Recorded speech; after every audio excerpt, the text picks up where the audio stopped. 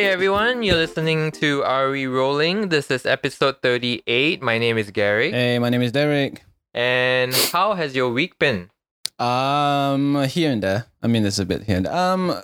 A bit of work. Not that busy yet, but there will be some work in the next few weeks. So things have been quite alright on my end. I guess it seems like new developments are gonna turn up soon because of our budget that was recently released. Yeah. So everyone is pretty interested to see, what are we gonna get? Yeah. Have you been caught up with the budget 2021? I kind of haven't briefed really very fast. I didn't really get like details on it. I'm but ashamed to say I haven't been really like up to date with whatever's on the newspaper as of yet. But I'm gonna get into that soon. From what I've seen, I think they seem to be helping the unemployed bunch pretty well this time. From what I know, I don't know the details, but they're targeting specific sectors like the tourism sectors and the retail sectors, because understandably those are the two main sectors that are hit quite badly during the COVID seasons. So that it's a humongous help from them, I think. Yeah, and hopefully for the arts and the media sector as well. Hopefully it'll help it's not boost them up. Left in the And other than that, another thing that has been going on this week is the U.S. election. Yeah, the which, American of course, election. Even if you're in like the end of the world, you would get some news about it some way. Yeah. So the live stream is pretty much 24/7 kind of a thing. Like none of them in the news channel are sleeping. Kind of thing. So I mean, all kudos to them, but they're really giving it all, even during the COVID thing going on, like really, really badly over there. I've seen a lot of like actually very good memes about it. About the anchors and like how they perceive the news. There's one about CNN. There's a guy who has like Google Maps open, and then he does like a CNN anchor thing. Is like, so this county, has this amount of votes for Biden. But then if you go deeper, so it's like he keeps zooming in and in and in. It's like, okay, this golf club used to support this and this. So it's like it's funny to watch anchors trying to make the election look very interesting, right? Yeah. But from one thing I always like, especially even in the last election, is the like the technology they use, like the big boards and the big TV, and like it seems pretty cool, to track everything. Those news people in America have budget, man. Yeah. Have the kind of budget that we can only dream of over here. Like the kind of interactivity machines and the tech that they have with their cameras and stuff is like next level. The kind of thing you wouldn't think necessary for a news channel, but again, it makes up for a more interesting programmer to make, Yeah. And, by the time you hear this episode, we don't know what development is going to come safe up. To say the next episode, when you hear us, you would already know who's the next. You might know president of the United who States. The president is already. Most probably, yeah. But it might be challenged. From from what it looks like, because right now Biden is just leading by like a hairline. Yeah, I mean, it's very close. Like it's the closest margins you could ever see. Like I think from there's like one state in Georgia. I think correct. It's like we're both of them are like 49.4%. Yeah. We're talking 0.6, 0.7, like point percentage kind of a number. Were you expecting this kind of number, or were you expecting a kind of an easy landslide for the other side? To be honest, I wasn't really expecting anything. I wasn't really gonna focus on the election, but in a way, I guess I thought Trump would win again. Okay. Biden, he was Obama's vice president, but he didn't seem like someone who is like who is like the man with the plan. Right. Yeah. And so it's and he didn't really fit the role of like someone that the new millennials or the young people would want. So I think part of it is why it's so close. Yeah. Because I think some people still feel like, Trump is bad, but Biden is like, I don't know what to get from him. Like Trump is bad, but he still did the job, kind of. So I mean, the American. I mean, we're talking like more than I've read somewhere that the most disappointing thing wasn't the fact that even though Biden, let's just say Biden came out of this race being the victor, let's just say Biden won this. But the most disappointing fact that it's more than 48% of Americans still believe Trump is like a legitimate president. So that fact right there is the most disappointing, like coming out of like in the eyes of the outside world looking at a country as big as America is. So they're kind of like, there's half of you that still thinks a guy like that should run the office for the next 4 years. Like that fact alone is like mind blowing. Like to me at least. So I mean, I'm a bit surprised. Why is it so close? Like we're really talking like neck to neck. Like taking over those states, and we're talking like 0.5%, 0.6% different margin. And then they're at this moment they're still counting in all this like ballot mail. They're still on the way. Like the last number I saw was like the total ballot mail was like 60 plus million ballot mail that they still haven't counted. By now they should be 70% in the countings. And I'm not gonna pretend like I know what's the update right now, but things are developing like literally every second right now. Like you just tune in, like you just go YouTube and just put on NBC or CBC, NBC, and live stream will blast you with the latest updates of like who's winning the county and who's winning this and that. And it's by the minute. It's quite a close, very, very close race. And it should, I'm smelling the news should be coming out soon, like very, very soon. I hope so. It's been going on very long. Part of me thinks it's the whole COVID thing this year. It's also because of that. It's definitely a big reason, and I think a lot of like working class people, families, businesses that are in like the middle of America, the red states. If they've already benefited from Trump's reigns and policies, then there's no reason why they should change it, especially with the pandemic going on.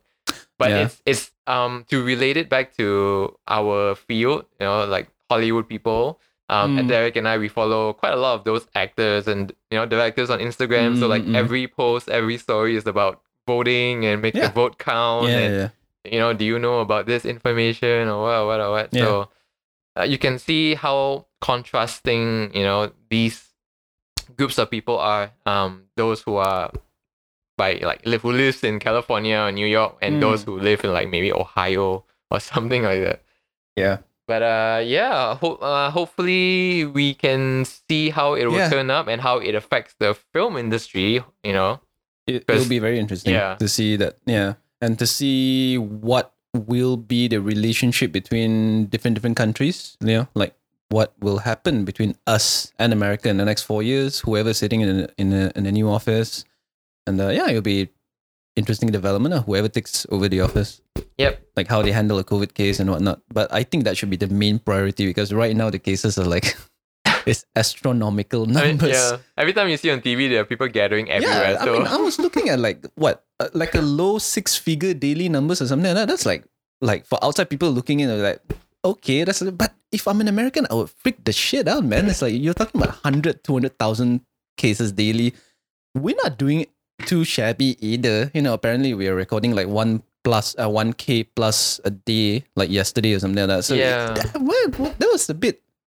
Which is quite high really for us already. Yeah, it was like a recorded new high or something like that. And I mean, malls are empty right now, but you can still see, we're back into the whole slightly after CMCO kind of like festivities going on. We're still going around. We're not really practicing social distancing as much as I can see.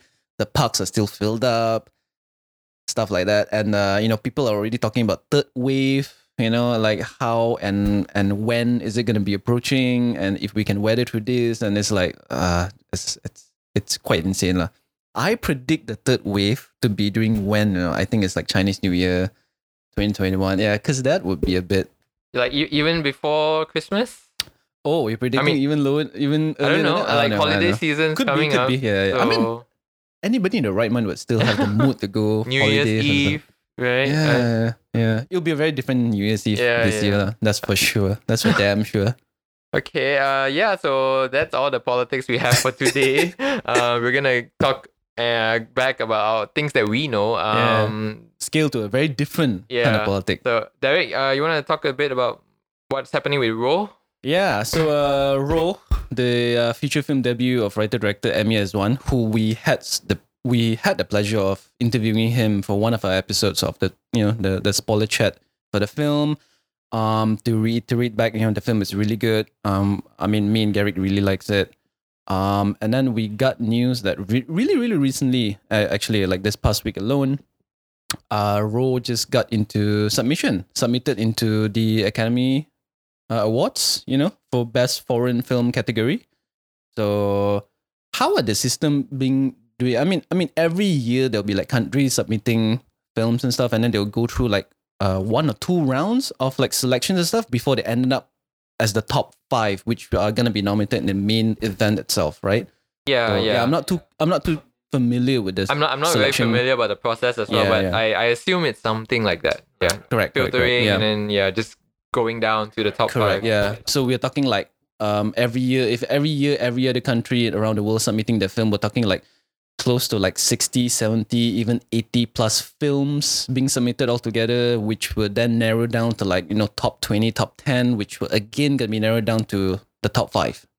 The top 5, which last year it was won by Bong Joon-ho's Parasite, yep. Correct? Yeah. Which later went on to win Best Picture, which is in and of itself is like a historic night in and of itself. But yeah, so Ro, like, what do you think of it, man? It's like it's a huge news, to be fair. It's definitely a great accomplishment, as Malaysians, and it's really good for the team, for Kuman Pictures. Shout out to Kuman Pictures as well. And all of them, because it's insane achievement actually. Yeah, they've really done a good job with it. I was looking through the list of Malaysian made films in 2020, and I not to speak down of other films, but I can safely say that this was the better, eligible, the more eligible one, suitable movie to be submitted to the Oscars. And another possible one that could have been was maybe Garden of the Evening Mist. I don't know. Another one that I can think of. I'm not too sure if that particular film is like a Malaysian. Yeah, it was made full on Malaysian. It was produced because it has, by Malaysian companies. Correct. Because it has like it's like a co-production between 3 different countries, Singapore, Taiwan, and Malaysia. So I'm not too sure who's staking claim in like whose film that is. But that would be the other option that I can think of. It's a good film. Yeah, I really like that film as well. But Ro, I mean, it'll be very interesting. I mean, we would know the official final nominees like sometime in late December, if not mistaken. They usually would release the nominee list during that time. We will know by then, if Ro ever makes it to the to be the first film in Malaysia to ever makes it to the top 5, of the best foreign film. That in and of itself, it would be very, very, very big. Yeah, a little tidbit about Ro. It had its world premiere at Singapore's film festival, and then it also played in. Wasn't that recent? Yeah, about this year. And then it also played in Italy at the Udine Far East Festival. Udine, it also went to US. I went to quite a few festivals. Did a pretty good campaign run. Army really, really, really pushed that film to a lot of places, which is not easy to begin with. But it's all the friends that you make, man, along the way. Yeah, and for a modest budget, art housey kind of horror film, that's good. We're talking about a film that doesn't really have like $1 million budget tag on it. Yeah, far and from that. And yet. We're going to that far. So, it's shout out to them. Like, I really hope the film will make it somehow. Yeah. Because to be fair, I'm not too sure who are the other competitors. I mean, with Sundance and Cannes being, kind of like came by and went this, during the COVID season and stuff. So, you don't really hear all this like acclaim other films that's coming up from all these other festivals that may shed a light on who will be nominated in the final Oscars. So nothing in terms came of to foreign mind right films, now. I don't really know a whole lot as well. Yeah, correct. Correct. Yeah, we'll have to do our research for when the list actually nothing comes up. that jumps out. In the past few years, you can hear immediately Parasite made waves in Cannes last time, and then Portrait of a Lady on Fire. They made a lot of wave as well. Lee Chang-dong had a movie out. Burning. Oh no. The new one with Ethan Hawke.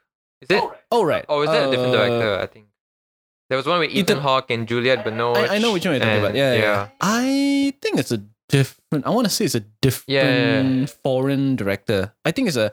Wasn't it the Japanese director Hirokazu? Yes. It's Korida. It's Korida. Yes. Yeah. So that could be included because it's definitely a foreign film. So. Yeah. Correct. So yeah, I mean. Yeah. So did you know that Malaysia has been submitting to the Oscars since 2004, but of course none of our movies ever got in. So. I saw that post that Amir Mohammed, he wrote. Basically, his pointers and argument of why we should always submit films into film festivals every year, even though that. Like you may receive few different advices from few different sites saying that why should you do that anyway? It's not going to yield any results. But Amir Mohammad's whole argument was that why not? Is the whole point of making films. You should push it down to, he even put it down to like quote unquote exposure. Like it or not, that's one way of getting other country to know where we came from, our films, our quality, and. I gotta say, he made pretty compelling argument that that really really hard to deny, and it only makes the case even harder of why Raw should be pushed to Oscars, because why not? In the end of the day, because you should try your chances every chance you get. Yeah, you wouldn't try and then you wouldn't know. So we will try to capture the progression of it, when Oscars start coming in, and then we'll also talk about how they are gonna do it I'm next very year. Curious about the process. I'm really really curious about the process. Yeah. Like, I mean, for those of us who are like, who are watching Oscars at home, like we may not necessarily know the behind the scene processes of how this, like, okay, fine, your film's nominated, and then what? And then what? Are you gonna like just pack up your coat and dresses to like you're gonna choose what you're gonna wear on the red carpet, or what? I personally would love to know the process that goes behind it. All right.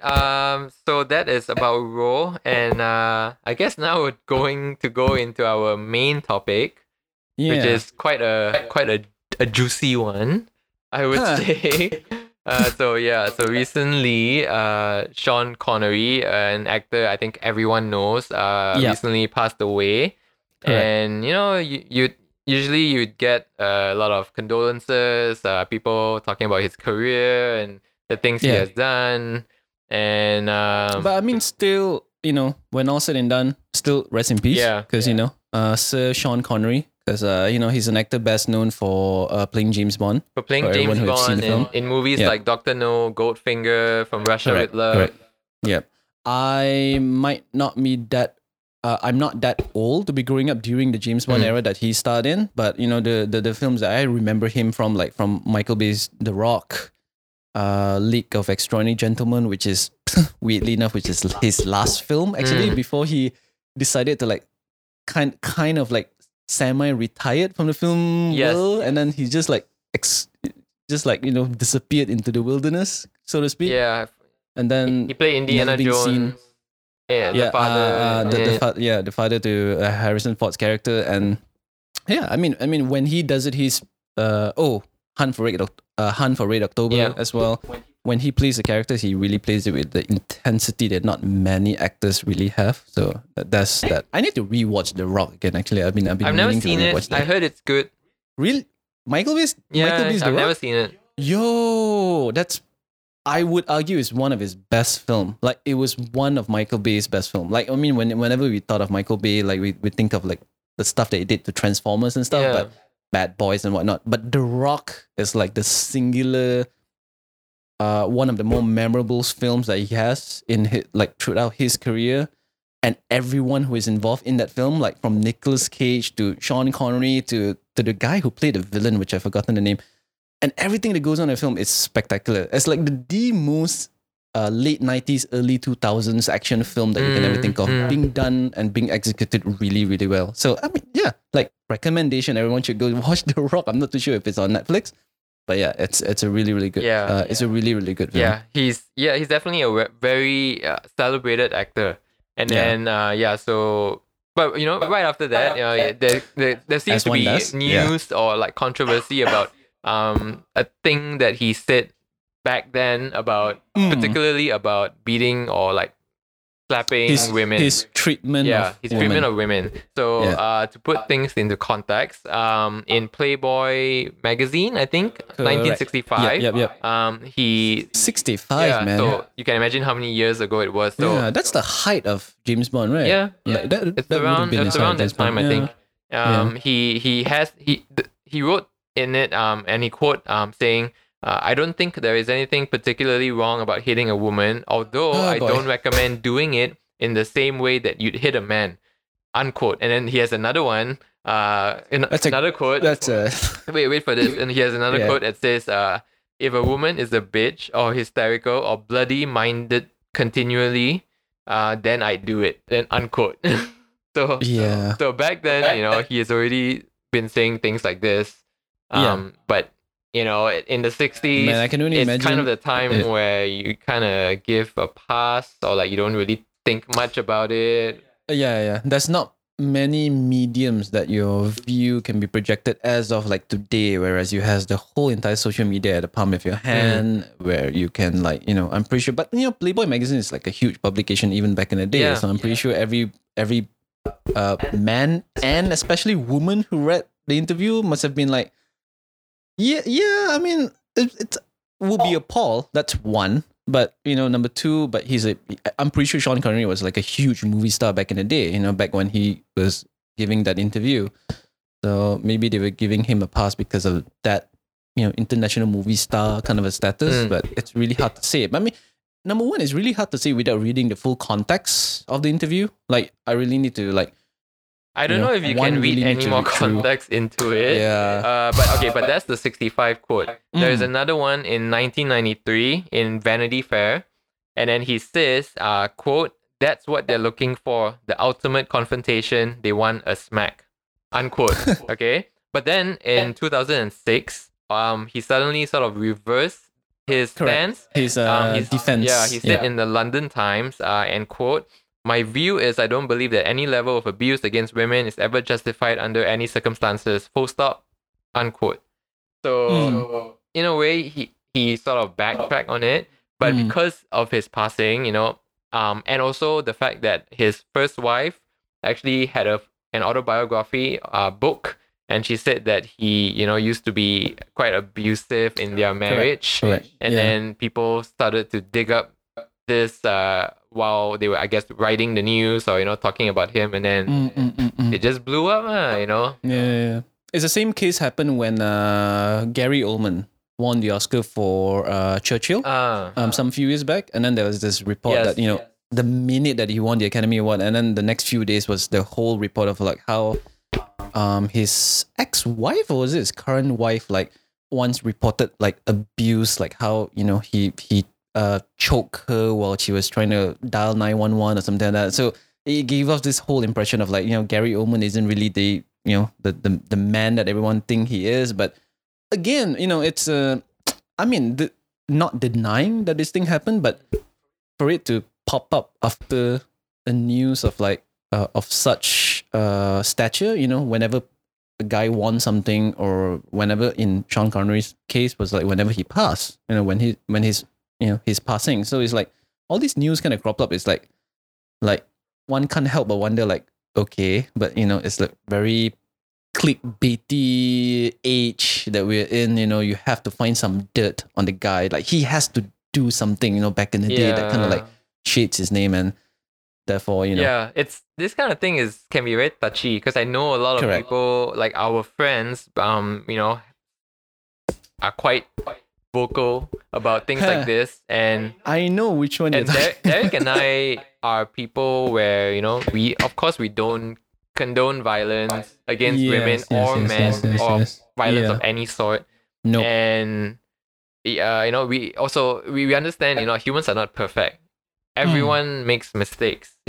Whether we want to or not, and the timing, I guess, just seemed very, Yeah, I mean, it's not a coincidence, that's for sure. You know, for it appear like, you know, a day or two after his passing is a bit like it's a bit too soon kind of a thing attached to it.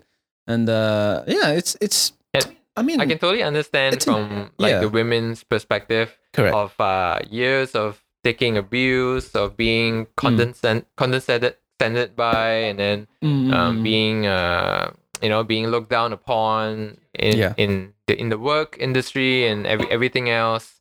And you know what he said was, of course, quite terrible. It's not good. It doesn't sound good. It's not good. No, whether he did abuse his wife or not, we don't know. It's a he said, she said kind of thing. There's no proof, even though people always say believe the victims.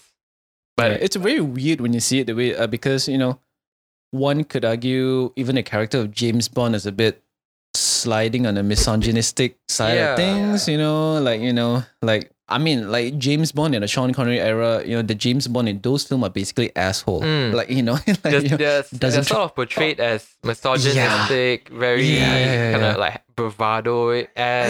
And people live for that. I mean, we're talking like those men are supposed to look like sex symbols. Yeah, they look up to him, like, you know, those kind of things. So it's maybe like the characters that he's projecting back in the day that somehow may or may not seep into his actual personality, or maybe he's just playing a character, or maybe he's just, you know, like, you know, he's just playing character off screen, you know, that kind of thing. So he's just like displaying what everybody wants, how he wants the public to basically view him as a public status, as an actor and a person. So, you know, there's that, you know. James Bond as a misogynistic character can be a whole other podcast episode in and of itself, but I'm not too well versed in the James Bond universe. Well, I guess in terms of James Bond, if you compare it from back then until now, you know, I think it has definitely changed a lot. It has a lot. Like the nuances of what James Bond really is. It's like it's more internal. It's more psychological now. Yeah. As it should be. Like, I mean, the way films have like treated the main characters like in the past 10 years or so has changed dramatically. And then we like you say, we're starting to see how characters project psychologically from outside, inside out and stuff, you know. Like, you don't see like characters like Batman being portrayed the same as he was portrayed back in the 60s, you know, like, you know, when Adam West was playing. And it was more of a comical, none too serious sort of thing. And then Christopher Nolan kind of took it to the next level. So it's the same thing where, you know, when Daniel Craig took over the Bond role and then kind of like made him not only necessarily a sex symbol, but also a tragic character in and of itself. And that makes the film much more compelling in a way, and better films, you know, as a result. But yeah, I mean, it's, you know, back to Sean Connery. You know, I think the main, not main, but like just an issue that I guess I sort of have with it is not on what he said. You say you had a controversial, it's not very controversial. I just think like, you know, it seems like a problem now that people keep bringing up the past and catching like every little thing that doesn't seem to fit in 2020's culture, you know. But even though things back then are like from a different year and a different context, and it, you know, it's different, you know. It's like everything that happened with Louis C.K. or like we can name all the actors, you know, that we know. We have an idea on how to make an episode where we talk about how separating artists from the art and the politics that goes around their careers and stuff. You know, it all began like Roman Polanski's and the Woody Allens, you know, back in the day, where, you know, you have their controversies and how people view their career and their filmography, and this question of like, I won't see Manhattan the same way anymore after I know what Woody Allen does, you know, that kind of thing. You have that kind of like questions being going around. And then the Harvey Weinstein thing happened, and then the Louis C.K. thing happened, and then the Aziz Ansari. Countless, you know, we're talking like a lot of artists that gone through this similar case of having just reports of, you know, alleged case being brought upon them, and like how it may or may not have left this like permanent stain in their career right until this year. And some are justified as well. Some are true, and then when evidence are mounted against them, but like in the case of Aziz Ansari, it's a she said thing. Correct. Article. It's an article. I remember reading the article that apparently like put his name onto it, and I gotta say, no one that even article, asks like Aziz's side of the story. And I always listen to Bill Burr. He's like one of my favorite comedians, and he hates like this sort of thing. He hates people who like don't give due diligence or are active enough to find evidence to support what they're saying. They just say, "Oh, the victim says this, so we have to believe that right away." Correct. Yeah, I mean everything's driven by a tweet nowadays. Every loophole is being driven by a single tweet that sets off a witch hunt upon that single person. Like, I mean, we're not brushing aside the fact that some of those were justified in the crime. Like Harvey Weinstein in particular, Kevin Spacey in a way. Which has like trials and court cases against him, and I'm pretty sure we can name one or two more. But yeah, it's people like would say that it's a very PC world now, right? Even the thing with the witches.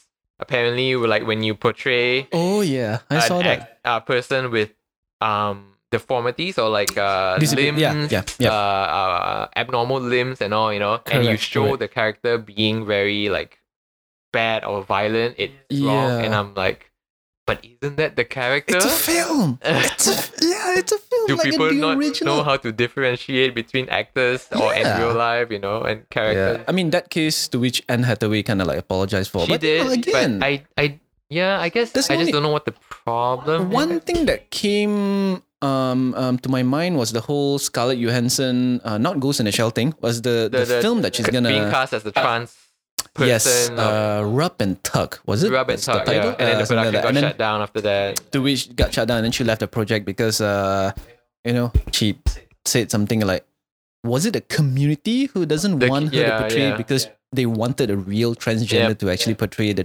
transgender character, the main lead of the film. And then again, ScarJo kind of like, in a way, she was forced to apologize. Correct. Or else they would just keep going after her. Yeah, but like, it always goes back to the case of like ScarJo, Scarlett Johansson is like talented actress, one, and number two, someone she's a big name in Hollywood. Correct. She's a big name in Hollywood, and if you were to put her in front of your film, that film will sell, and whatever subject matter they're portraying in the film will drive itself to audiences worldwide. And isn't that the whole point of making a movie? Would you want your movie to be seen like hundreds of countries around the world? I'm pretty sure you would want to, but so the problem with that, of course, then people would say, so only trans people can play trans characters, only gay people can play gay characters. Isn't the fact that an actor is supposed to pretend like they are that character? So then, where are the lines now? In 2020, what can we do? What can we not actually do?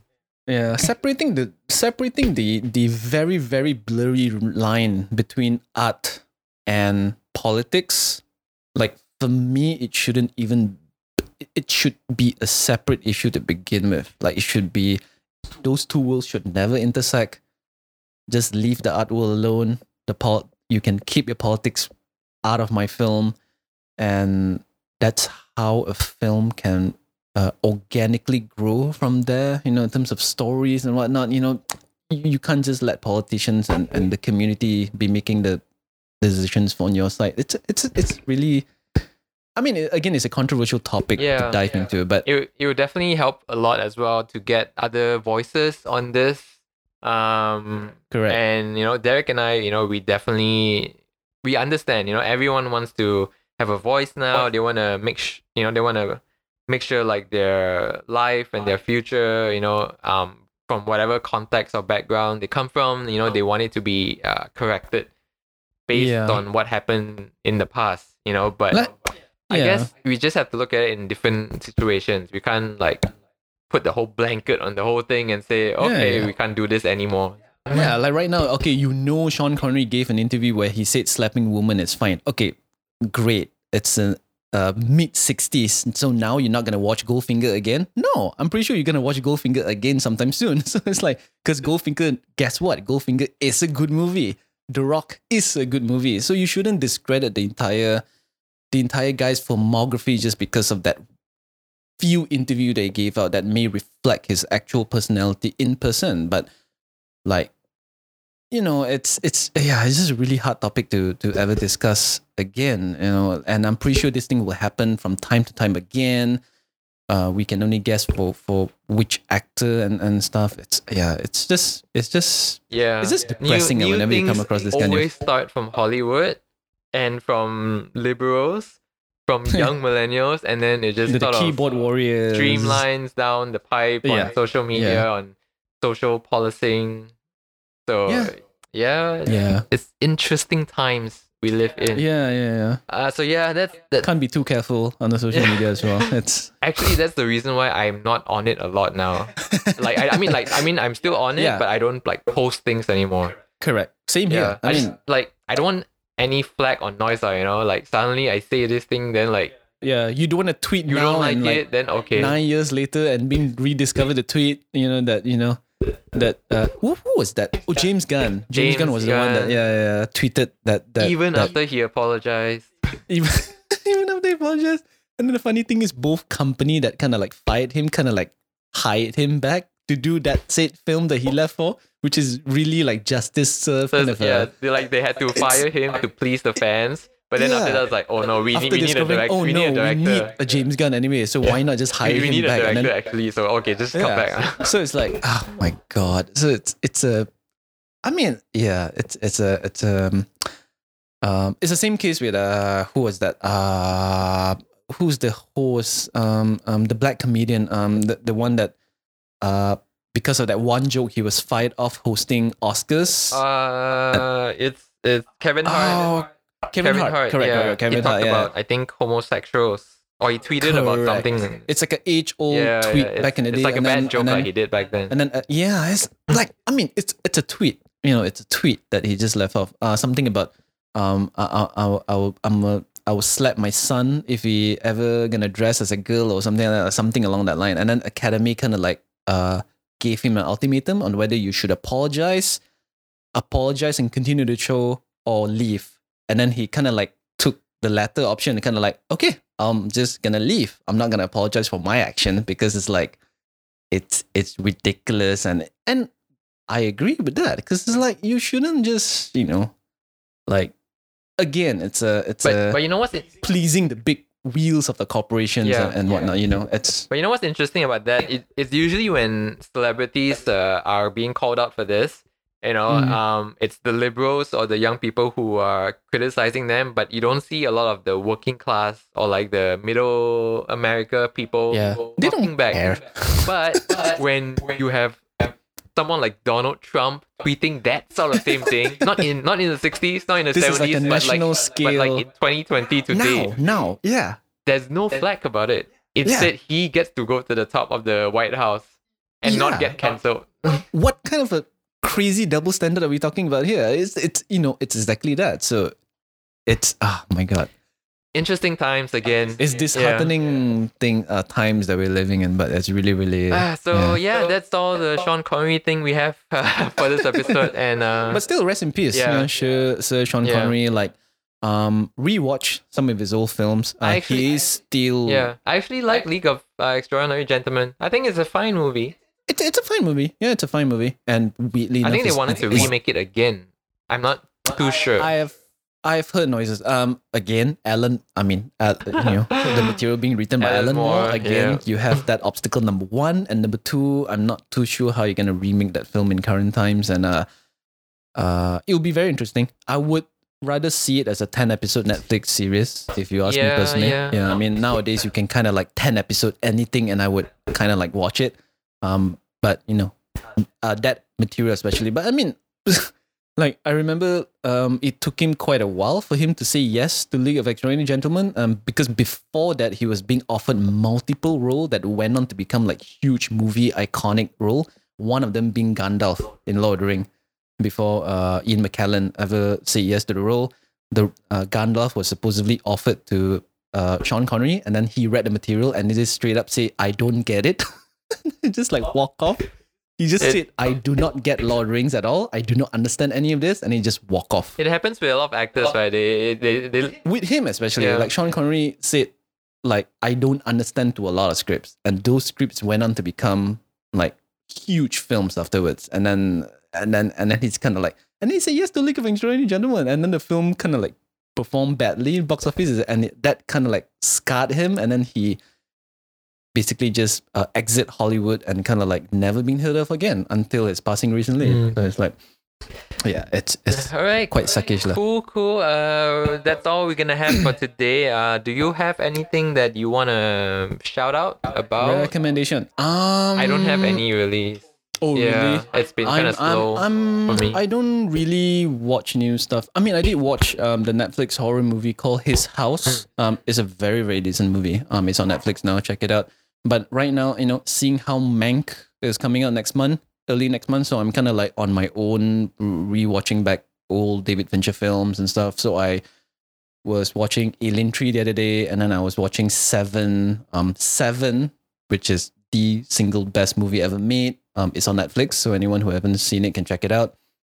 I really love Seven. Like, rewatching it back now, like you're seeing like Morgan Freeman and Brad Pitt, and again Kevin Spacey. Like again, like you seeing him in that film, kind of like, man, he's a great actor. Like he's an amazing actor. I just had this conversation the other day about how it coincides with our topic of the day of how like people set off witch hunt on like catching all these like predators and in actors and stuff, how they're taking down the person's career and stuff. And then we're talking about it like we were talking about Kevin Spacey. Kevin Spacey is a great actor. Like, we should never forget that he's the one that made House of Cards works, and House of Cards kind of like inevitably made Netflix for what it is now. But it sucks to see such news fallen on such an actor, because I was like rewatching back Seven, and when he appeared in the last half hour of the movie, like, spoiler alert for anyone who haven't seen 1995's Seven, he appeared in the last half hour or so, and he's such a great performance. And then I was watching the last final like half hour between the interplay between Brad Pitt and Morgan Freeman and Kevin Spacey. You've never seen that kind of caliber in today's film anymore, and I kind of like, man, it's a great film. Like, I mean, Seven is a great film. Without Seven, you won't have True Detective. You won't have any of this like true crime drama that's coming out in the past few years. It's David Fincher, man. It's all right. Just go on a Fincher film run, up to Mank. Oh yeah. So. I am so excited to catch up in the next few films like Social Network and Gone Girl. I'm really excited. It's been a while since I've last seen those films as well. Right. I'll try to watch one of them as well when I can. Yeah.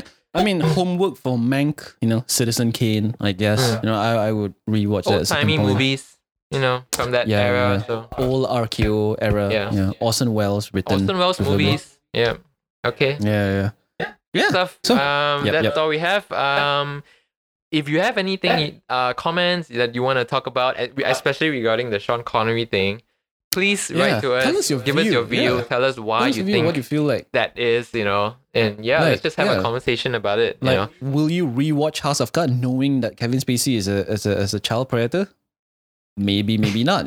Let us know in the comments. It's it's interesting to know all these viewpoints. And that's all the time we have for today. Please stay safe. It's still CMCO. Don't be rash about it. Let's make sure that we end the year well. The final 2 months of the year. Yep. Just be safe. And that's all we have. My name is Garrick. And my name is Derek. And you're listening to Are We Rolling? We'll catch you again next time. See you.